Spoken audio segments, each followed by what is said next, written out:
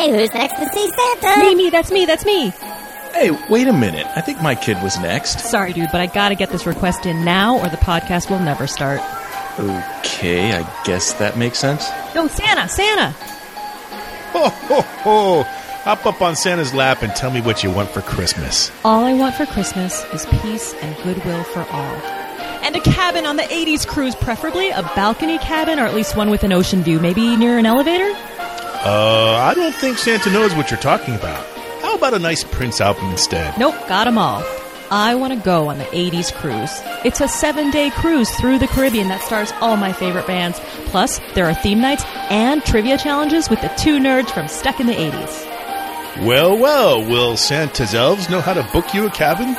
Tell them to go to the 80scruise.com and to use STUCK, S-T-U-C-K, as a promo code. And tell Santa to stop talking about himself in the third person. It's a little creepy. Very well. Consider it done. Is there anything else you'd like for Christmas? Another Prince podcast? Oh, no. Travel back in time to the 80s, reliving the music. Everybody have fun tonight. Everybody Wang Chung tonight. The movies. Yes! Oh! I'll have what she's having. And the parties. No one in my family ever drinks. That's great. You probably never run out of ice your whole life. Because just like you, we're stuck in the 80s. Sure, it's not 1985 right now, but who knows what tomorrow will bring.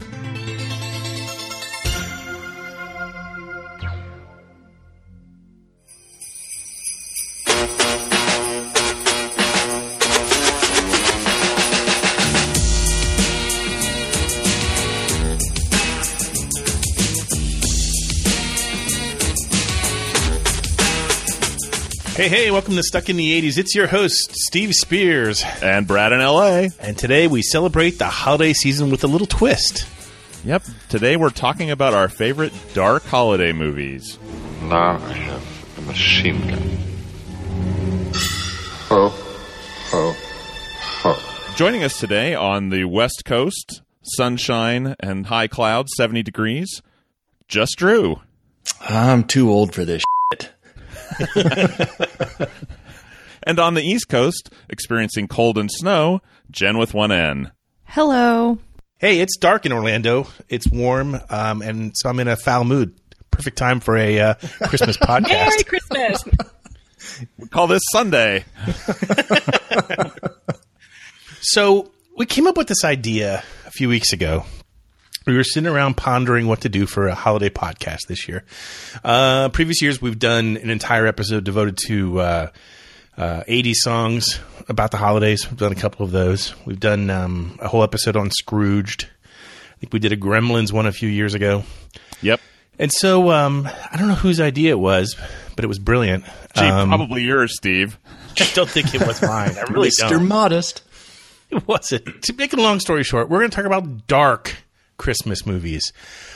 These are movies that just, celebrate the darker side of mankind and the lack of goodwill, the futility of peace on earth. Wow. Did they make it I'm going like to go that? listen to the Reconciliation episode again. Can I got to go find my rusty saw blade so I can cut my wrist halfway through here. So let me throw this question out to you. Aren't all Christmas movies sort of dark? If you think about it, A Christmas Carol is about, Scrooge going around. He's led a horrible life. He's made all these mistakes. He's going to die, helpless, broken, alone. The Grinch, another same idea. I mean, find me a movie about Christmas that's all sweet and nice all the way through. Well, Miracle on 34th Street. Yeah, that was what I was going to say, too. God, it's awful. I mean, look. With a young Natalie Wood, come on. A good Christmas movie, in my book, has to have some redemption in it, right? So you have to be redeemed from something. So you have to be a shithead up front so that you can have a nice, happy ending at the end. I mean, maybe a Christmas Story would be a counterexample to that. Well, it would be, because Ralphie's not a shithead. He's just a little kid. He shoots his eye out. But he doesn't. He sells the lie. He gets away with it. Oh, a duck yeah. is murdered at the end. A duck. That's right. I forgot about that in the Chinese food place. Yeah. You're right. That is an example of a brighter one, I suppose. Despite the disfigurement that kid will have from having his tongue on the frozen pole. Jen, tell us a happy Christmas story. I'm just thinking about like using a Christmas tree, say, as a metaphor. The lights look prettier when you turn the lights out. So I'm kind of with Whoa. Brad, right? Like I'm kind of with Podcast Brad. over. I'm kind of with Brad on this one. Like, in order to really highlight the beauty and joy and hopefulness of the season, you do need some crap to happen first. Like it doesn't have to be a redemption necessarily of a human being, or a duck, but it does have to be like they're like bad. It's like a typical narrative. A bad thing has to happen, or there has to be some kind of sadness or gloom in order for the happy ending to make an impact. So yeah, even Nightmare Before Christmas has a happy ending. Yeah, so I'm kind of going more with the Christmas movies with a twist idea, like not necessarily so terrible. But I do think that the ones we're going to talk about kind of cast some light on the darker side of the holidays. So, I mean, let's face it, not everybody is sitting around an open fire drinking eggnog and singing songs with their friends all month. True. No, you remember Bender's Christmas last Christmas at the Bender household? Smoke up. I mean, that's part of the thing, though, is that your holidays, they're kind of, you expect them to be all cheery and bright and wonderful. And that's why these movies are allowed to go to such a dark place, because it plays on your expectations. Right. Yeah. Well, there's not enough fodder for a movie if there's no antagonist, if there's no roller coaster ride. Right. No one's going to go see The Grinch if all he does is feed his dog, take some caramel corn down to the Who's, and then go back up to the cave and have a snack before he goes to bed. I mean, that's just not interesting. I would probably watch that. So here's what we've done. We've picked our top 5 favorite dark holiday movies. We'll count them down. I've been told that some of our listeners, our longtime listeners, miss the old countdown show. So that's our holiday present to you this year. And then we have some honorable mentions. And, of course, then we have our infamous Saggies. So you guys ready to get started? Yeah. You bet. Here we go. Number 5. Better Off Dead. That's a Christmas present. You have Christmas in France? Christmas. Yeah. It's been Ricky.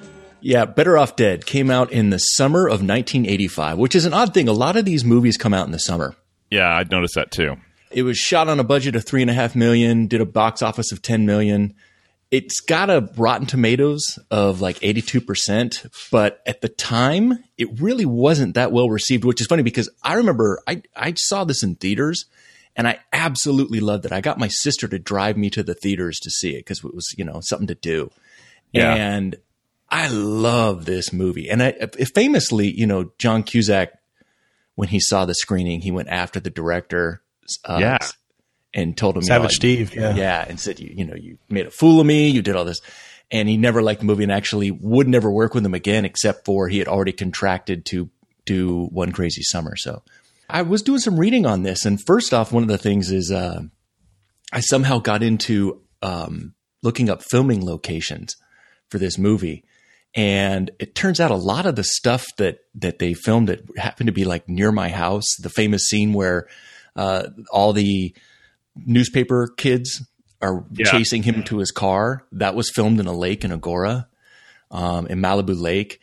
Some of the high school scenes were filmed out in Thousand Oaks, which was out by me. And I ended up working right next to Hollywood High, which is where they actually filmed the dance and all that stuff. So a lot of that stuff there. Yeah, the car wash is in Burbank. Mm-hmm.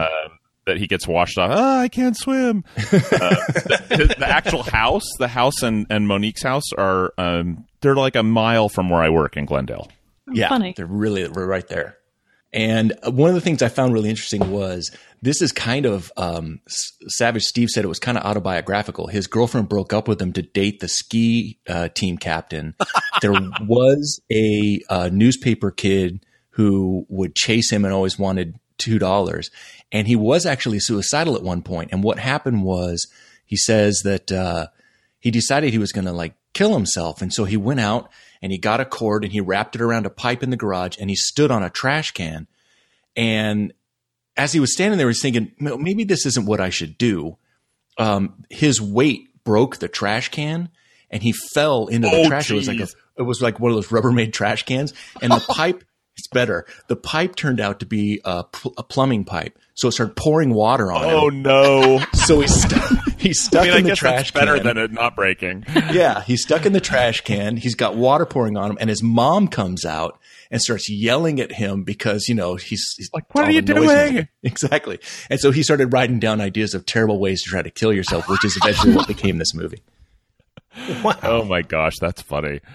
That was one of my questions, is if anybody saw this in the theater. I saw this in the theater, and I always remember this because it was that would have been right before my freshman year in college. I was working at this crummy old theater in Fullerton. It was one of the old Fox theaters. It had been an old vaudeville theater converted to a movie theater. It was a huge auditorium, but we were just a crap old movie house, and we never got anything first run. Like, we played Back to the Future, but we didn't get it until it had been out for 3 months. But this we got when it was first out, and I think we had it for about a week. My sister and I went in and watched it one day when we were supposed to be working, as you do when you're the manager of the theater. And Wait, you were the manager of the theater? She was the manager, and I was the assistant manager. Oh, my God. How old were you? So I was 18. 18. This just tells you how crummy this little business was. I mean, it was a hole. It was so scary. The heat didn't work. Like, at one point we were showing Runaway Train. Do you ever see that movie? And it's like set in Alaska, and they're on this train and it's snowing and it's freezing cold. I couldn't get the heater to come on, and one of in the building, one of the 10 people that was there to see the movie comes out and complains to me, and I'm like, "Oh, yeah, that's an effect for the movie." Oh, jeez. He kind of looked at me and was like, "Oh, yeah, okay." It goes back, and I'm like, "That worked." So this is 4D. Yeah, that's the kind of place that we ran. Anyway, we were the only people that ever saw it. I felt like no one had heard of it, and we kind of felt like it was we know about this movie, no one else does. I was a little disappointed when, the kids, the high school kids started talking about, this really funny movie I saw called Better Off Dead. I'm like, no, that's my movie. I love this movie. Yeah. I was working at a video rental store in 1986, the summer of 86. And so this was the summer, I guess, 1 year after this movie came out. Yeah. And so at that point, it was in, the video stores. And we had, I think, 3 copies of Back to the Future that were always rented out. Like, they were never in the store. Everybody would come in there and ask for Back to the Future, and I would have to say, it's all rented out. And I would always suggest this movie instead. But you might like this. Yeah, this was like my go-to. I know you wanted that, but you can have this. And a couple times I told people, if you don't like it, because this was one of those weird stores where you paid for it when you brought it back. Okay. Because if you kept it's shocking that they went out of business. Yeah. I don't know what happened to all those tapes. Because if you kept it more than 2 days, we would then charge you when you brought it back late. Sure. And I used to tell people, if I'm wrong, if you hate this movie, you don't have to pay for it. So. Did anyone Nobody ever take asked. you up on that? Nobody did. Nope. Nobody did. So I saw this in the theater also. Oh, cool. Oh my gosh, you guys are so awesome. Yeah. I saw it. The theater I saw it in was also a second run theater. It was my go-to makeout theater, but I did not make out. For the And record, we're back. No. Ladies and gentlemen. No, for the record, Ring that bell. I did not make out in this movie. I just watched it with a friend, and it was hilarious. I really enjoyed it. But I don't think Your friend didn't try to use it to put his testicles all over you? Nope. Tentacles, NT. No, I difference. actually did go with an octopus, so it's strange it would say that. But no, I liked it at the time, and I've watched it since. I mean, I haven't watched it in many years, but I didn't feel like it held up for me. Wow. Yeah. Oh, wow. Well, Really? probably not, but my love for this movie, when I start watching it, I'm right back to when I first saw it. So there's a lot of leeway I give this movie because it is very ridiculous. Yeah. But is this real anteater fur? Yeah, speaking of which, let's talk about the Christmas morning scene in this movie, where Lane pretty much gets a bunch of frozen TV dinners from his mom as gifts. yes. Has anybody here gotten a gift? Like, not that bad, I presume, but like, does anyone here recall like the worst, most dreadful Christmas present you ever got? Well, being Jewish, we celebrated Hanukkah, so the problem we have is trying to come up with 8 gifts. My poor mom and dad trying to come up with 8 good gifts. So by like night 5, you're getting like, ooh, look, here's a package of socks. And I think on the last day, you liked. Yeah. And on the last day, it's usually like a pound bag of M&Ms because you just can't come up with that many gifts. I'd be okay with that. I think for me, it was my parents used to have this thing where they would you'd get your normal slew of presents, and I remember this more when I was older, like in the 80s, obviously. What they would try to do is get you one really special thing, and they would hide it somewhere in the house, and they would get you. Your present would be like some miniature version of it. So one year I got a pair of roller skates that I really wanted, but how I knew about it was they gave me a roller skate keychain. And so every year you would look for that little tiny gift that indicated where the big gift was. Yeah. And the year that I turned 16 and could drive, the thing I wanted most in life was a Jeep Renegade. I wanted one badly. And so I'm opening up my presents, and it's this weird looking box, and I open it up, and it's a bottle of cologne shaped like a Jeep Renegade. Oh. It even had the Jeep Renegade stickers. And so I freak out because I'm thinking, oh my God, This is the one. This is the one. I run to the front door. There's no Jeep Renegade outside. Biff wasn't out front just starting the second coat of wax? No. And my parents are laughing their asses off. And they're like, no, it really is just a bottle of cologne. We're not getting you a Jeep. We're never getting you a Jeep. Those things are unsafe. That is so mean. Buzzkill. It was the worst cologne, I think. Of course, what do you expect? Cologne that comes in a Jeep. Yeah. But it was the worst. I mean, it was like lighter fluid type cologne. Did you get a big gift that year? No, I don't think I did. No. Yeah. Wow. And this, loyal listeners, is why Steve hates the holidays. I think we might have come to the root of it, yeah. Exactly. Yeah. No other good gift stories, guys? My younger sister once sent me a bag of wooden dice, like 6-sided dice like you'd use to play Monopoly with. And I called her up. I was like, thank you, I guess. And she's like, oh, they're for your dice collection. I'm like, I don't have a dice collection. And she spent about 5 minutes trying to convince me that I did, in fact, collect dice. I'm like, okay, well, thank you. It's very thoughtful of you, but yeah. That's the only one I can really think of, though. I would have rather had the TV dinners. Yeah, I mean, would. Those I could use. My mom was a horrible cook. Horrible cook. She was. I mean, it was kind of notorious. They're much better now, but my mom was an absolutely just abysmal cook. And I used to go to camp and like the food, and I didn't know that it wasn't. I swear to God, I'm not lying. My mom was terrible. Wow, so yeah, powdered mashed potatoes. These are amazing. My sister and I with the scene where she's giving them all the TV dinner, and she's like, "And this one has the cobbler. You like the?" I'm like, I would love that Salisbury steak. That'd be awesome. So here's the next movie in our top 5 list of dark holiday movies. Number 4, Die Hard. You know my name, but who are you? Just another American who saw too many movies as a child. Another orphan of a bankrupt culture who thinks he's John Wayne, Rambo, Marshall Dillon. I was always kind of partial to Roy Rogers, actually. I really like those sequin shirts. Do you really think you have a chance against us, Mr. Cowboy? Yippee-ki-yay, mother. This gets name-checked a lot, I think, for people's favorite holiday movie. But anytime a superstructure gets blown out of the sky, there's a certain darkness to it, correct? Yeah. Well, I mean, it's at a Christmas party, you see a guy's brains get splattered against the window.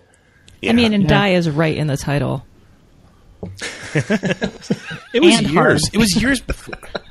I never thought of this as a holiday movie, but I think people's sense of humor got sicker and sicker over the years. Everyone just kind of decided that this was right on up there. Yeah, with National Lampoon's Christmas Vacation.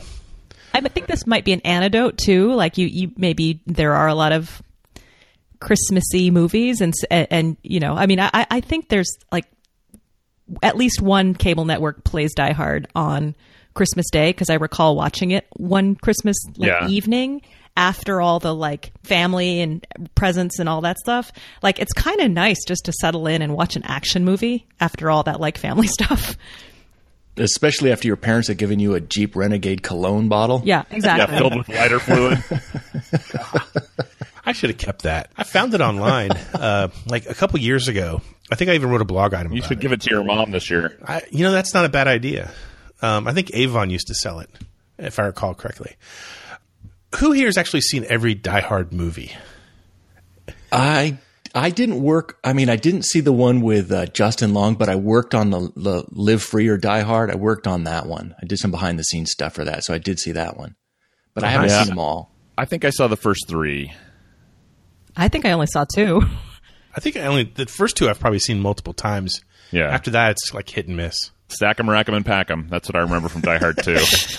And this was another one that came out in the summer, right? Oh, yeah. This came out in July, right? Which I would have assumed that this was, looking back, you think, oh, that was obviously a big, summer tentpole, but it was released in late July. So it wasn't a Memorial Day release. It wasn't a 4th of July release. I wonder if they weren't thinking it would do very well. I don't know. I just remember walking out of the theater and looking at my watch and being like, holy crap, that movie was like 2 hours long. It felt like an hour 10. Oh, yeah. It was so fast and so action-packed. I love this movie. Yeah. It's just straight up good. It's so good. Yeah. And I recently realized I didn't have it. I think like last year I realized I didn't have it. So I went out and immediately bought the Blu-ray with the download. I'm like, how do I not have this movie? This is such a great movie. And for how many of us was this your first introduction to like Alan Rickman? Yeah. Yeah, probably. Yeah, probably me too. And I was thinking too, this was actually sealed my love for Bonnie Bedelia because she was in a movie called Heart Like a Wheel a couple years before. She played a race car driver, Shirley Muldoon. It was it was on HBO. A dragster driver. That was her. Yeah, it was on HBO constantly. And I just remember thinking, like, I don't know who this actress is. I was a kid, but I was like, wow, she's amazing. And then when she showed up as the wife, and she has such an awesome, I mean, it's a small part, but what she does with it, I think, is wonderful. And I just remember thinking, Bonnie Bedelia, you have my loyalty for the rest of my life. I don't know. Yeah. But I loved her in it. I thought she was great. Well, wasn't Die Hard supposed to originally going to be Commando 2? Shut up. Like, yeah. Oh, gosh, why would I doing research on Commando? What a sad life I lead. But they had written this as a sequel to Commando, and Schwarzenegger's like, nah, I'm not doing that. Ugh. And then Bruce Willis. Interesting. Yeah. Dang. Thus Bruce Willis. Okay, continuing the countdown. Here's our next movie. Number 3. Beat Street. All right, you people get ready to cheer for the Christmas show at the Burning Spear. All you hip hops ready for a treat, cause Santa Claus is on Beach Street.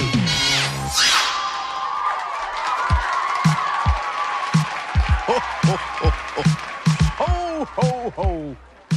Open up your door. I'm Santa Claus, and guess what, y'all? I got something to show.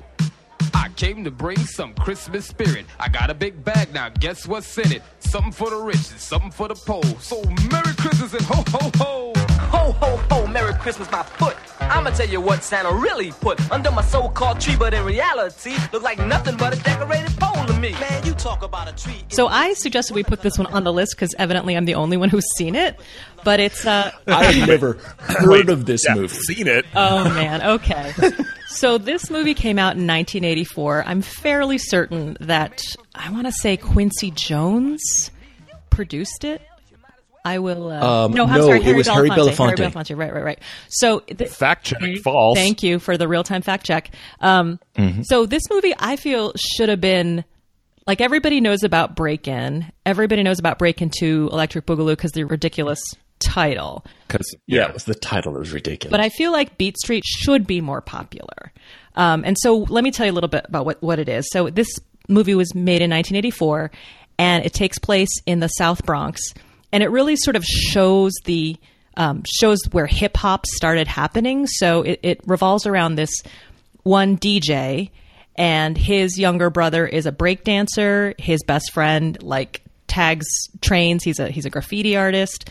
So it's kind of all these folks living in the South Bronx. They're all broke, which is the dark part, right? Like they're reacting to their environment and to their situation, but in really positive ways. So that's the light Christmas light metaphor, if you will. But yeah, so they're all sort of like using their experience and making art out of it. And that's basically what the movie is. Rae Dawn Chong is in it. She plays, I think she's like a music, she goes to a local college and she's like a music conductor or something like this.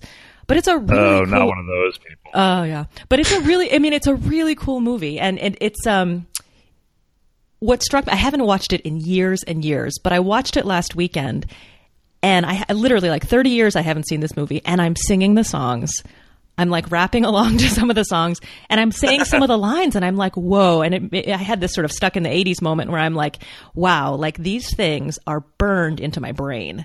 Because I haven't really, until we talked about this list, I hadn't thought about Beat Street very much. But if anybody's listening that's planning to go on the cruise next year, and you're trying to figure out the hip hop versus metal night, is that what it's called? Hip hop versus... Yeah, I think they're calling it hip hop versus 80s rock. 80s rock. Consider watching this movie if you're like, maybe I'll try the hip hop thing, because I think it's worth watching anyway. But it might give you some ideas. And the clothes in this movie, you guys, amazing. Like, there's this one scene where the DJ is playing at the nightclub is escaping me.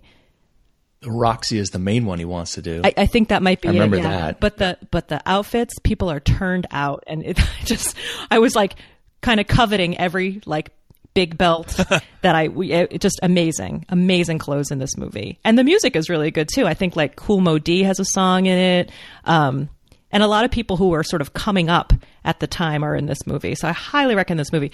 And I'm hoping that we'll play the Santa Claus rap at some point because it is too good. It's hilarious.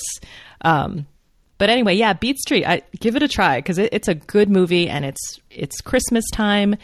It doesn't end well for some of the characters, which is also. I was going to say, I don't think the poverty was the dark part. I think the I mean, can we do spoilers? Yeah, I wasn't sure. 32-year-old movie. Go there.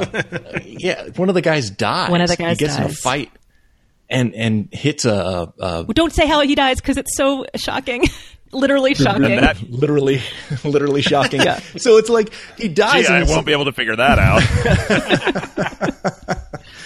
And so that's the dark part. But I watched the Christmas rap scene and a couple other like the scene where it's doing the rap, and it's for me. It's I don't have the memory that Jen does, so clearly this doesn't affect me the way it does her. But it was fun to see it's really the genesis to a lot of popping and locking and break dancing and everything like that. You see some people and it looks like they're doing it poorly. It's just that it's the first time people are really doing it. So they don't really have it down. And there's some really bad moonwalking and there's some other stuff, but the dancing, it's not quite as good as it's going to be later on. It's not They're polished. Still learning their moves. Yeah, it's not polished. And I should also mention there's a cameo by DJ Kool Herc, who started the whole DJ scene, which is sort of the genesis of hip hop. So that's kind of fun. Just historically to watch this movie is kind of cool. Speaking of the history of hip hop, have any of you guys seen that there's a documentary now on Netflix about the early days of hip hop? No. Yeah, I saw that. I haven't seen it, but it's in the queue.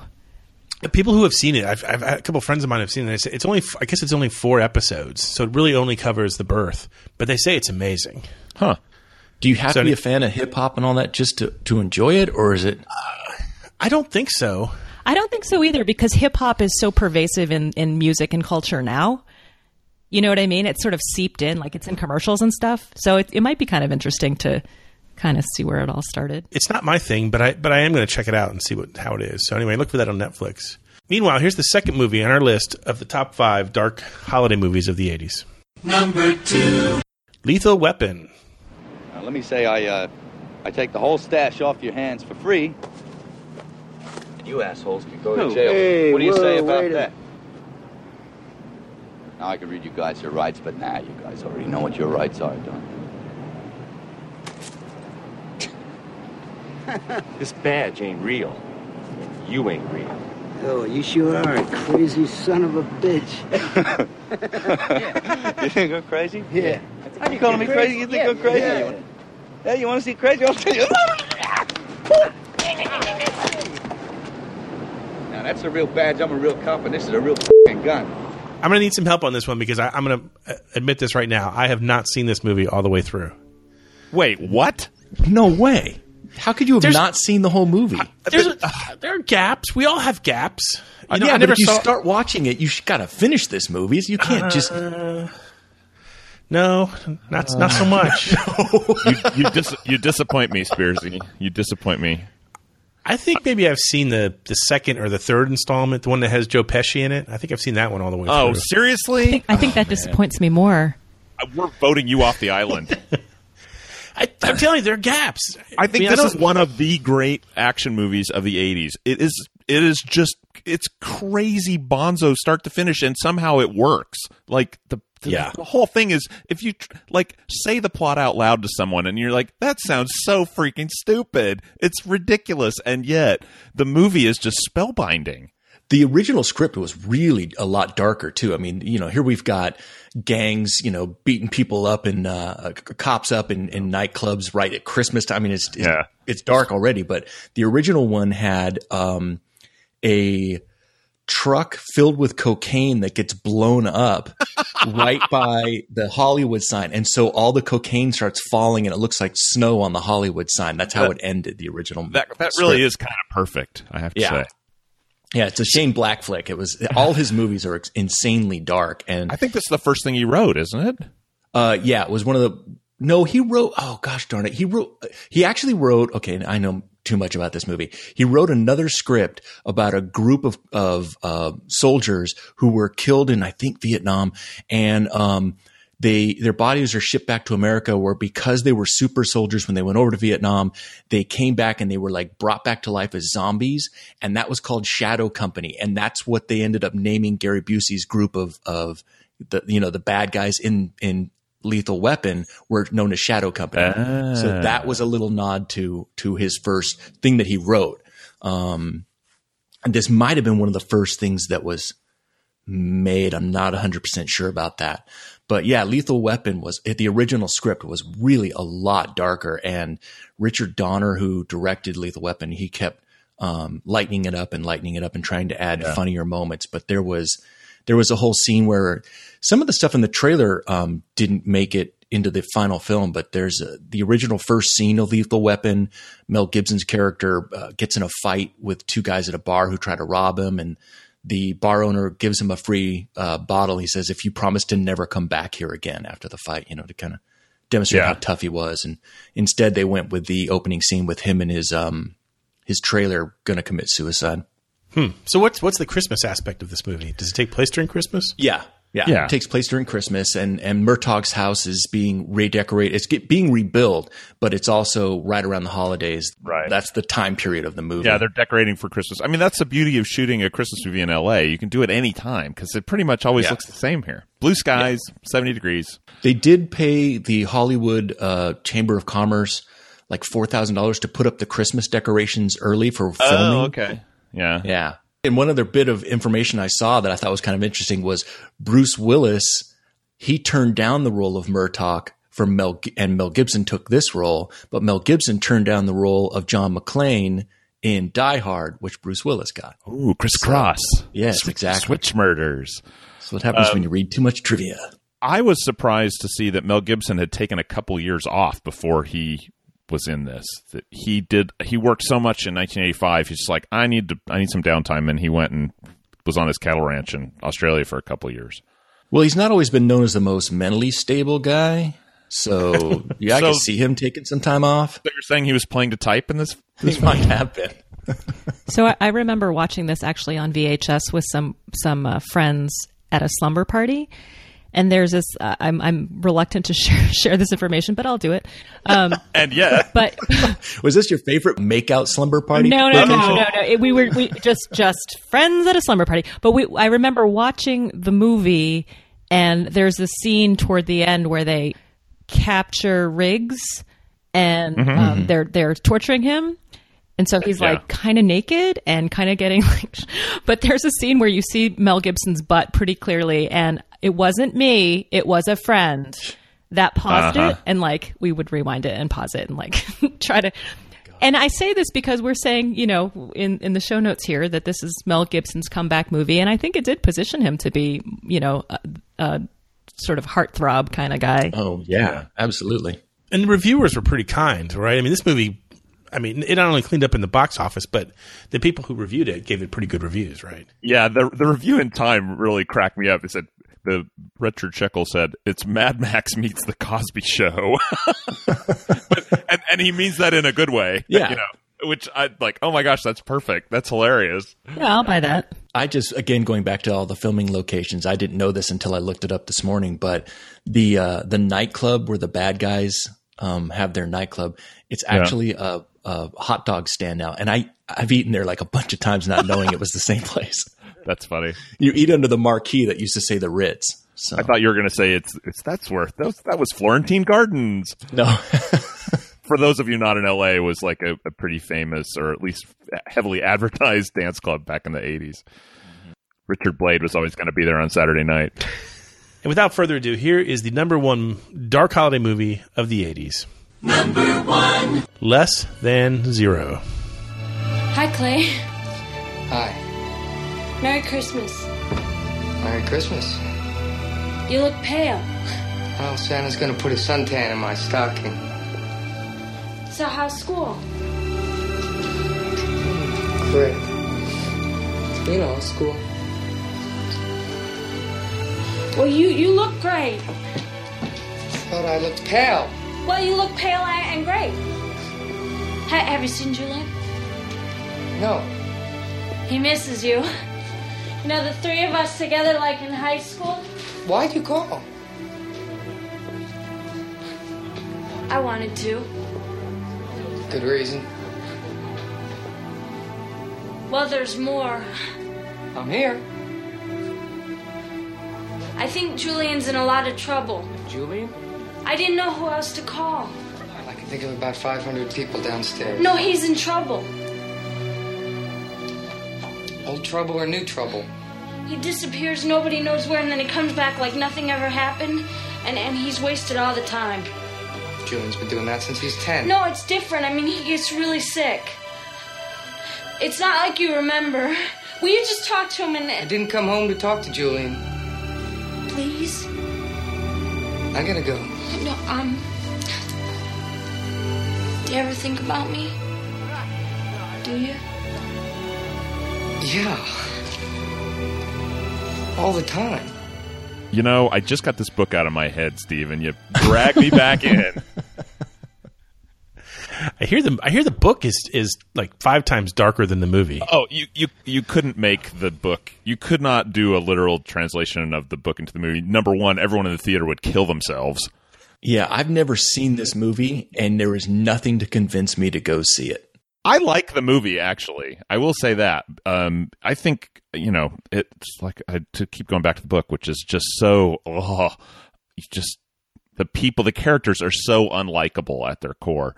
And you can't really make a movie like that. So the author of, what's his name? Brett Ellis. Easton Ellis. Thank you. Bret Easton Ellis is like, oh, they really watered it down. Well, they were going to kind of have to. They had to make somebody in that. Some character has to be someone that you can, that you can recognize a little bit of yourself in. And so this is, of course, going to be somehow. It has a happy ending, even.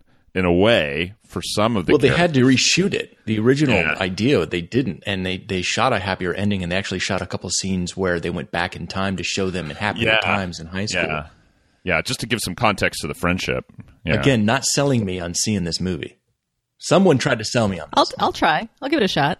So I like the book too. It's a downer for sure, but I like the book, and it's a great time capsule kind of book. Oh, don't get me wrong. Yeah. I don't like the book. I'm unhappy that I read it. Oh, okay. That's different than what I'm suggesting here. I like the book. I'd say download it on Audible and give it a shot, but maybe wait till after Christmas.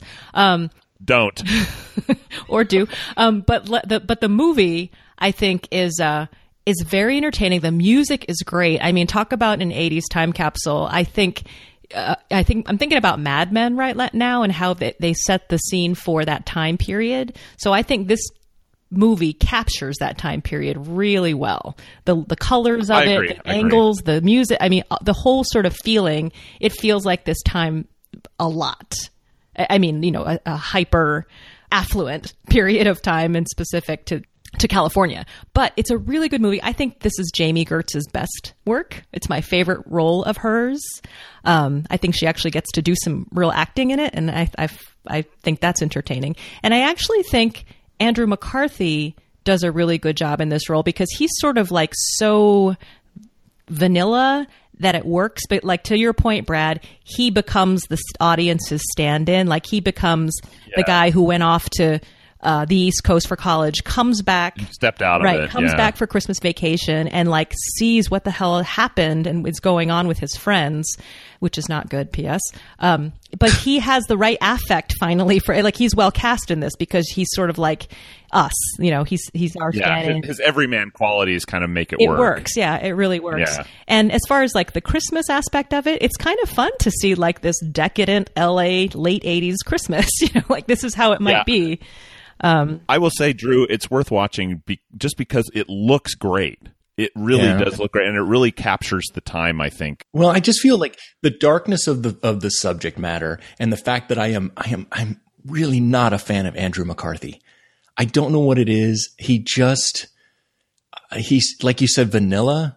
I really hate to badmouth the guy because I don't have any ill will towards him. I just don't like his acting. Yeah, it works. It works in this one vehicle. I think it works. And then also, I didn't even mention the best thing about this movie is Robert Downey Jr.'s performance. Oh yeah, which is great. It's just really good. It's especially for this kind of movie. It's quite layered, given that it's kind of like a pop culture schlocky kind of movie. It's not a heavy movie in terms of seriousness or gravitas or something like that. But Robert Downey Jr. is amazing in it. It's a painful performance to watch a little bit, given his background. Yeah, exactly. Let me ask you this question. This movie obviously came out in 1987.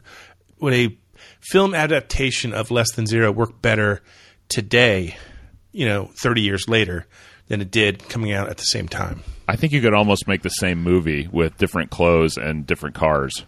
Yeah, I think it would be an HBO miniseries. But still base it still base it in the 80s. Oh. Would it work better as a time capsule 30 years later than it did at the time? That may be. I was surprised. I assumed this movie did well because it was on my radar. So I guess that's just the Brad-centric universe. But it didn't make very much money. It was in and out within 5 or 6 weeks. I mean, it did come out in early November, so maybe points for being a Christmas movie released at Christmas. But it didn't stick around. It didn't make it through the middle of December in the theaters. Well, I mean, it's a dark subject matter movie that's hard to sell. Yeah, but it's really, really dark. His Corvette is great, though. There we go. And the houses. Yeah, the houses are pretty spectacular. Car and house porn. Yeah. Oh, I should mention, too, that James Spader has a small role in this, and he is just his Spaderiest Spader. It's so good. Yeah.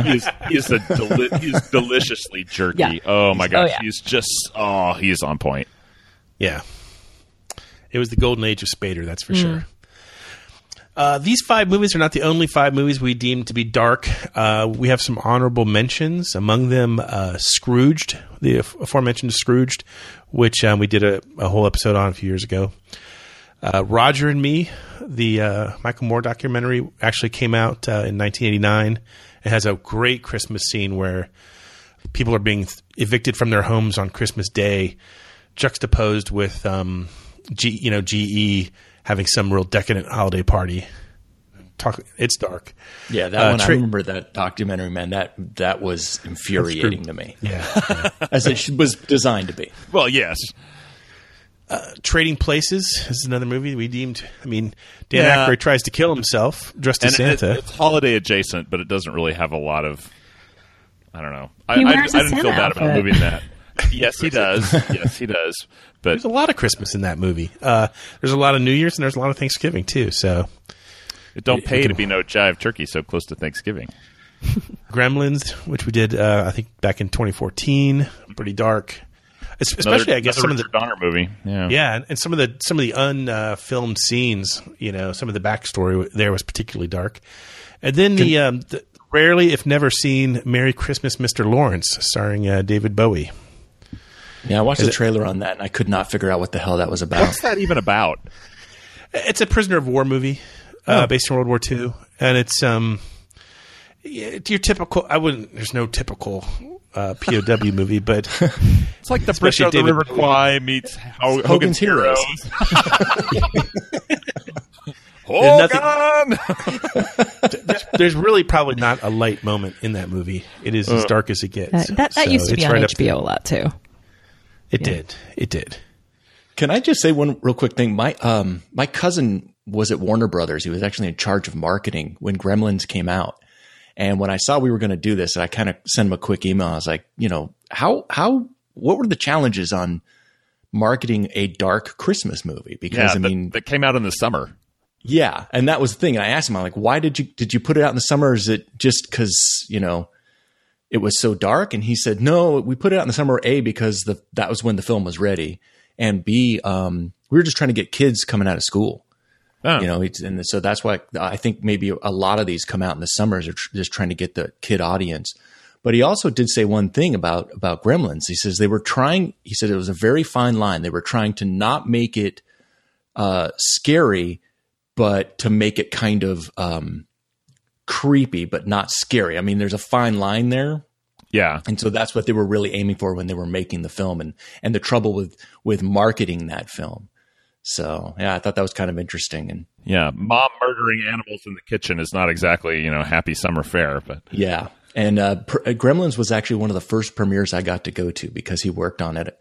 He got us into the premiere, yeah. That's cool. Very cool. Yeah, it was fun. Can I ask a question? Does the Terminator take place at Christmas time? I have like this vague memory of it but I might be wrong. Your tinsel, give it to me. That's a good question. I don't think it does. Maybe not. Again, it's based in LA, so it's hard to tell because LA never has seasons. And it's all after dark, isn't it? Most of it's right. Yeah. Yeah. Tech Noir. Let's all go to Tech Noir. Isn't that the name of the nightclub? It is. That's good trivia. We've never done a show on Terminator, actually, for that matter. So what is wrong? I'll have to watch that sometime. You haven't seen Terminator either? I don't know what's Terminator, going on. come on. I've seen Terminator. Okay. You know what you haven't seen, though? The Seggies. Please tell me now. Please tell me now. Please tell me now. It's the relatively obscure and rarely used segment where we answer a random question from one of our listeners. We found the perfectly themed question for this show, and it came from Alejandro Cardoso Solis. Brad, take it away. Alexandro Cardoso Solis writes, when my time comes and I am being lowered into the ground in my casket, I would like them to play Come Sail Away by Styx, my favorite song of all time. Now, before 80s Nation revolts about it not being an 80s song, I would ask them to play the live version from the Caught in the Act that came out in 1984 with the intro by Dennis DeYoung before the song starts. So now that I've given you my bona fides, what would be your song, gentle podcasters? A song about my own death. You guys are dark. You know that? You guys are really dark. Oh my God. This is a dark question for a dark podcast. You mean everybody doesn't have like a kind of running playlist of songs they want played at their memorial? Oh, I do. I do.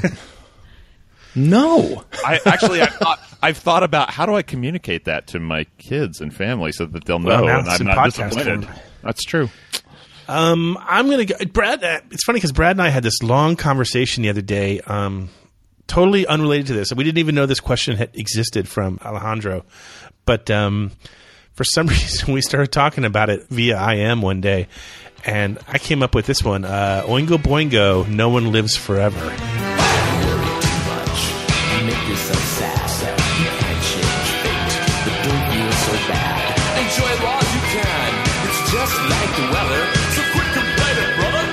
No one lives forever. After this summer party, there's a fool in the sky. It's the hour of the wolf, and I don't want to die. Nice. You can pick a lot of Boingo songs, but yeah. That's a really good one. Dead Man's Party. Dead Man's Party. Yeah, Dead Man's Party. I think, I don't know, I like the line in No One Lives Forever that when it's over, said and done, better that you'd had some fun. And, take that to heart, 80s Nation.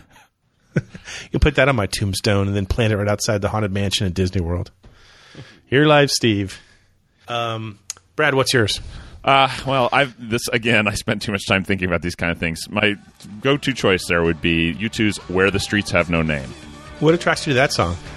Because I think that's a good metaphor. I will have shed this mortal coil. I will have gone on to whatever awaits, whether that be nothing or something. And I imagine that as where the streets have no name. That's where I will be. I will no longer be with you.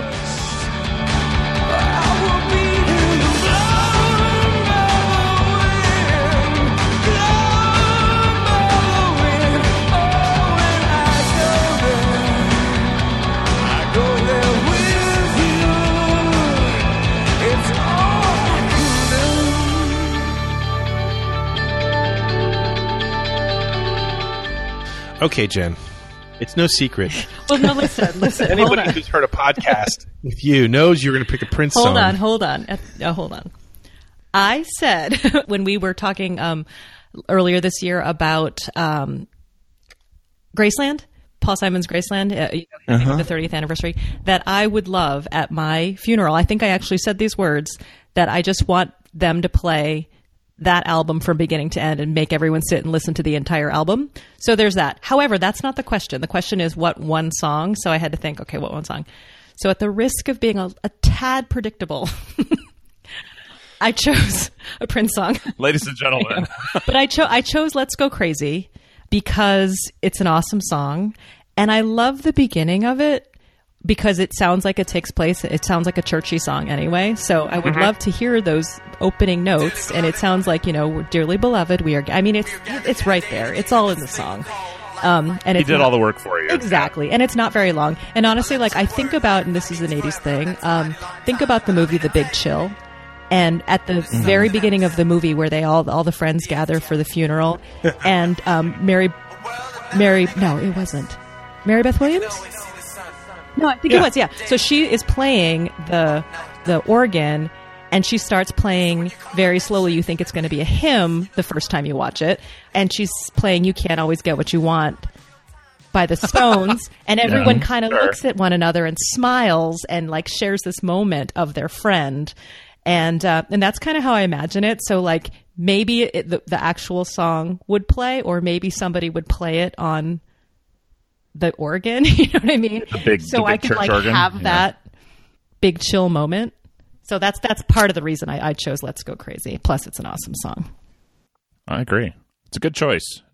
Drew, do you have a song, or are you just going to? I got nothing. I mean, maybe Waiting for the Worms by Pink Floyd, but I think that's from The Wall. I don't have a song. I mean, I haven't really thought about it. I think this is something I like to ponder these questions. Usually these kind of things come to me while I'm driving into work, and that's, kind of random things, because I got a long commute, so I got time to think about stuff like that. But I've never really thought about a song I want to have when they're lowering me in the ground. That just is really dark, guys. Well, first of all, I don't want to be lowered in the ground. I want to be cremated, and I already. I thought you said I want to be shot into space. I've already left pretty explicit instructions about where I want my ashes scattered. Really? Oh yeah. Oh, let's go there. Come on. Where do you want your ashes scattered? There's a place up in the Sierras that my family has gone camping. Katie and I used to go before the kids were born, and we've been taking the kids since they were little. We go every year. There's this beautiful meadow. There's a stream there that I always fish in every year when we go camping, and I think that's where I should be. That's where I would want to be. That's beautiful. I'll send you pictures. It's a fantastic spot. I'm not being sarcastic. That's awesome. I think that's great. Now I have two things to think about: the song that I want and where I want to be. My ashes laid. I really have no interest in don't buy a big piece of marble and put it over my body. Whatever it is that makes me will be gone. And this sack of meat is less than useless. Get rid of it. Well, I want to be cremated as well, but I know exactly where I want my ashes scattered. I don't think I've ever told anybody this. There was a little lake, a pond practically, that is was right across the street from the subdivision I grew up in the 70s and 80s. in Clearwater. It's a pond that's part of a cemetery. And we used to, as a kid, I used to go there and fish almost every day. Oh, yeah? During the summer and stuff like that. That's where I kind of taught myself to fish. But it was also where my friends and I just would always go and spend time and talk about things. And if I had my choice, I'm sure you can't legally do that. But if I could, that's where I would scatter my ashes. 80s Nation will take care of it for you, Steve. I'll make a map. A map. Yeah, none of this one-eyed Willie crap, okay? Just give us the coordinates, all right? Yeah, we will. Hey, if you've got a good answer yourself for what song you want to be lowered into the ground with, be sure to email us. The email address is podcast@sit80s.com. And always remember to keep sending in your PPTMN questions. What's happening, hot stuff? By the sound of the gong, it must be time for Mystery Movie Moment. This is the segment where we play a snippet of a movie from the 80s. If you can get it right, you're entered into the drawing for the bottle opener, the Stuck in the 80s bottle openers. Interesting. We had the last show we did was our Thanksgiving show, and I think, wasn't it? Yeah. And we did, and what we did was we did we took an old podcast, our old Plane, Trains, and Automobiles podcast, and then we put A New Beginning on it, and we put fresh seggies on it. And judging by the number of people who submitted answers to this week's seggies, I'm guessing people didn't make it all the way through. So maybe our experiment failed. In any case, I'm sure it was the tryptophan. It was obviously the turkey. Yeah, because we didn't get too many. Anyway, pay attention. Here was the clip from that show. I didn't know you were such a ballet fan. I thought you just liked it in private. Yes, that's Flashdance. And you'll be amazed by how many people got it right. Read them, Brad. Okay, here we go. It's a big list. Winners this week include Robert Jordan, Brent from Blutz, Marissa from Kankakee, Edward in El Paso. And no one else. Weird. I didn't know it. But then again, I've never seen Flashdance. What? Yeah, never seen it. Oh, no. Try the lobster. Sorry, Jen. I've let you down. Even I've seen this one. Pay attention. Here's this week's mystery clip. What's so awful about it? It's so awful. There's no way to even begin to explain what's so awful about it. If you know it, email us at podcast@sit80s.com.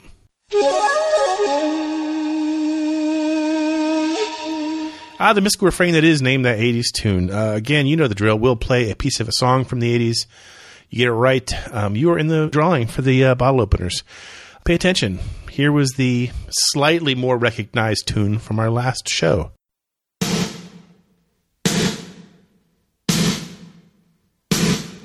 That's Chicago with Stay the Night.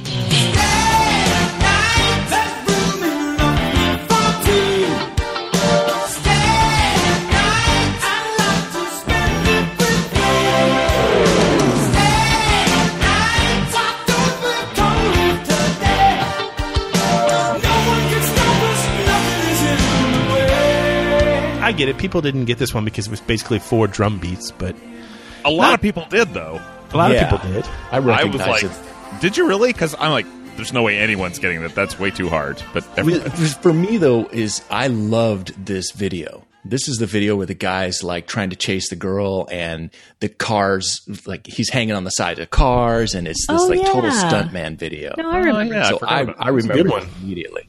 Yep. Bradley, take care of the winners for us. Oh, nothing would please me more. This week's winners include Kurt in Dirty Jersey, Brock in North Dakota, Alejandro Cardoso Solis, Cass in Cincinnati, Peter Ryan in Montreal, Gary in Gilroy, OJ in La Coruna, Spain, Tim from Toadsuck, Joseph Purdue, and Kevin serving wench. Okay, let's spin the wheel and see who gets the bottle opener.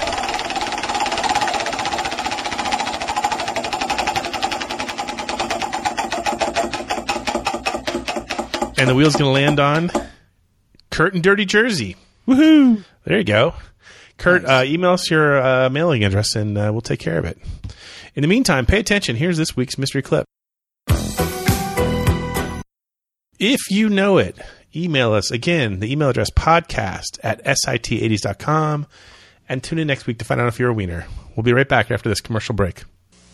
People can hardly wait to get through Christmas dinner when they know they're getting Baskin-Robbins ice cream cakes made specially for them for dessert. Baskin-Robbins, we've made your Christmas a piece of cake.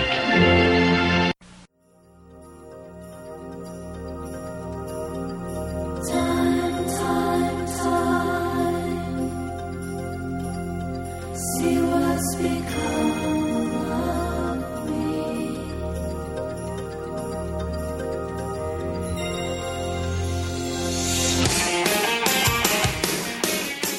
We're back, and it's time to play What's Your 80s Obsession?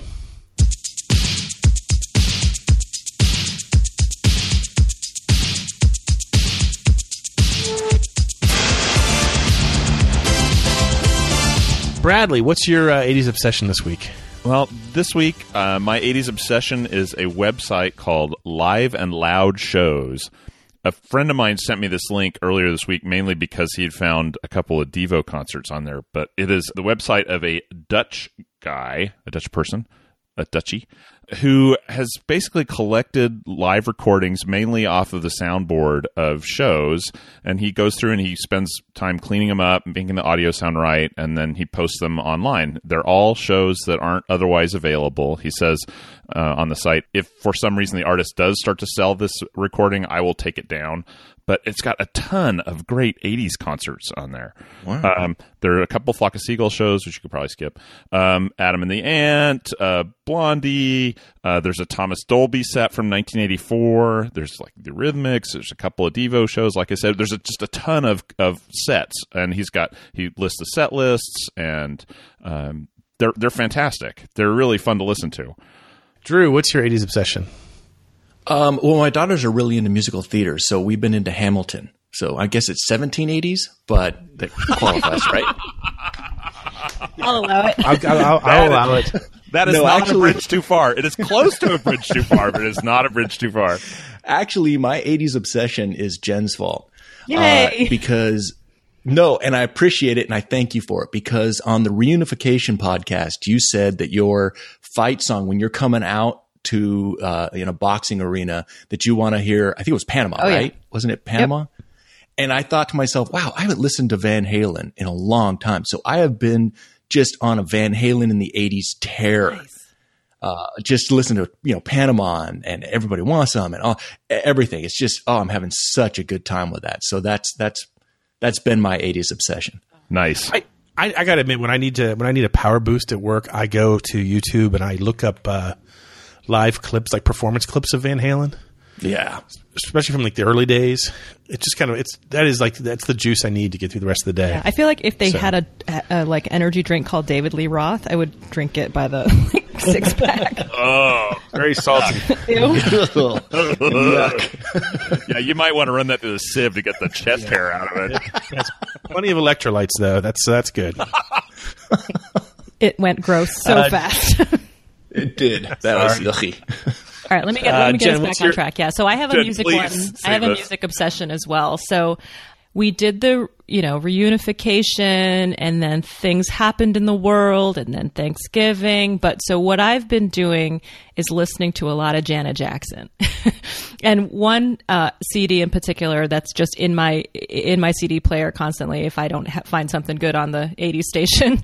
Rhythm Nation. So if you haven't listened to Rhythm Nation before, or if you haven't listened to it in a while, man, what a good CD. It's so good, you guys. And it's such a speaking of, getting revved up, it's so good. It's so good. And part of me, when I first listened to it, after a long time, it was sort of struck me because it's it's her very political album, and it's all about sort of like organizing and fighting the man and all this kind of stuff. And it's interesting as a time capsule because some of the things she mentions are like Tiananmen Square gets a shout out. It's sort of interesting that way. But wow. There are some things. I mean, there's a lot about breaking the color line, and so it's a little depressing in that regard because you're sort of like, we didn't quite do it. Sorry, Janet. But it really is it's so rhythmically oriented, this album. There's the beats are pounding, and it's just a good album. And that song in particular that kicks it off is so like, it just has been revving me up for the last couple weeks. And then there's also fun songs in between. I'm like Love'll Never Do is in there. Black Cat is in there. I mean, there's some fun sort of lighter songs to lighten up the mood of the album itself. But yeah, Rhythm Nation, Janet Jackson. Nice. Yeah. I'm going to complete the circle here with another musical obsession. There's a Tom Petty documentary that's on Netflix right now. It's called Running Down a Dream. I think it was directed by Peter Bogdanovich. Wow. It is 4 hours long. So I suggest you digest it in pieces. Yeah. But it's amazing. And it goes all the way back to his beginnings in Gainesville, Florida, where I went to school. It obviously focuses a lot on the 80s, where he had, a lot of his commercial success. Sure. And it goes all the way up until it's I think a 2007 documentary. So it doesn't include the last 10 years, but still, it's really, really good. At the same time that I'm watching this, I've probably seen it 4 times now. Wow. Just this week, they came out with the news that Tom Petty has just announced his 40th anniversary tour. So the tour dates came out for that. There's a couple in Florida, one in Tampa, none in Orlando, sadly. But there's some really interesting venues. I think he's playing at Wrigley Field. Is one of the stops. Huh. Cool. So this I would not be surprised if this is his last big tour. I know he has some smaller projects. Yeah. I mean, he and the Heartbreakers are all in their mid-60s now. So, and I think he prefers the smaller type theater gigs. So, yeah. If you want a chance to catch, he's an amazing live act. I know it's, not as trendy as us talking about, some of the more new wave-ish bands that we tend to focus on. But I've seen Tom Petty and the Heartbreakers once live about 10 years ago, and I was blown away by their musicianship. So, cool. Definitely something worth seeing. Anyway, thanks, guys, for being here, for going dark with us here for a while. Man, really dark. But yeah, thanks for having me. Yeah, it was fun. We dug out of it. I don't know if we'll do another show before the end of the year, so let me take this opportunity to tell everyone, have a great holiday season. Be very safe in your travels. If we don't speak again in 2016, there's always next year, because Brad, myself, and the rest of us will all remain here, hopelessly stuck in the 80s.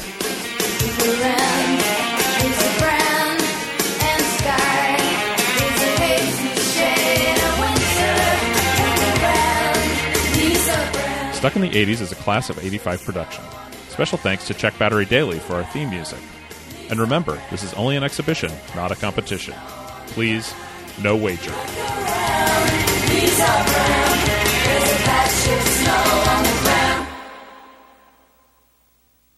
Number 5! That hurt. Those voice lessons are really paying off. I got to turn down my headphones for a second.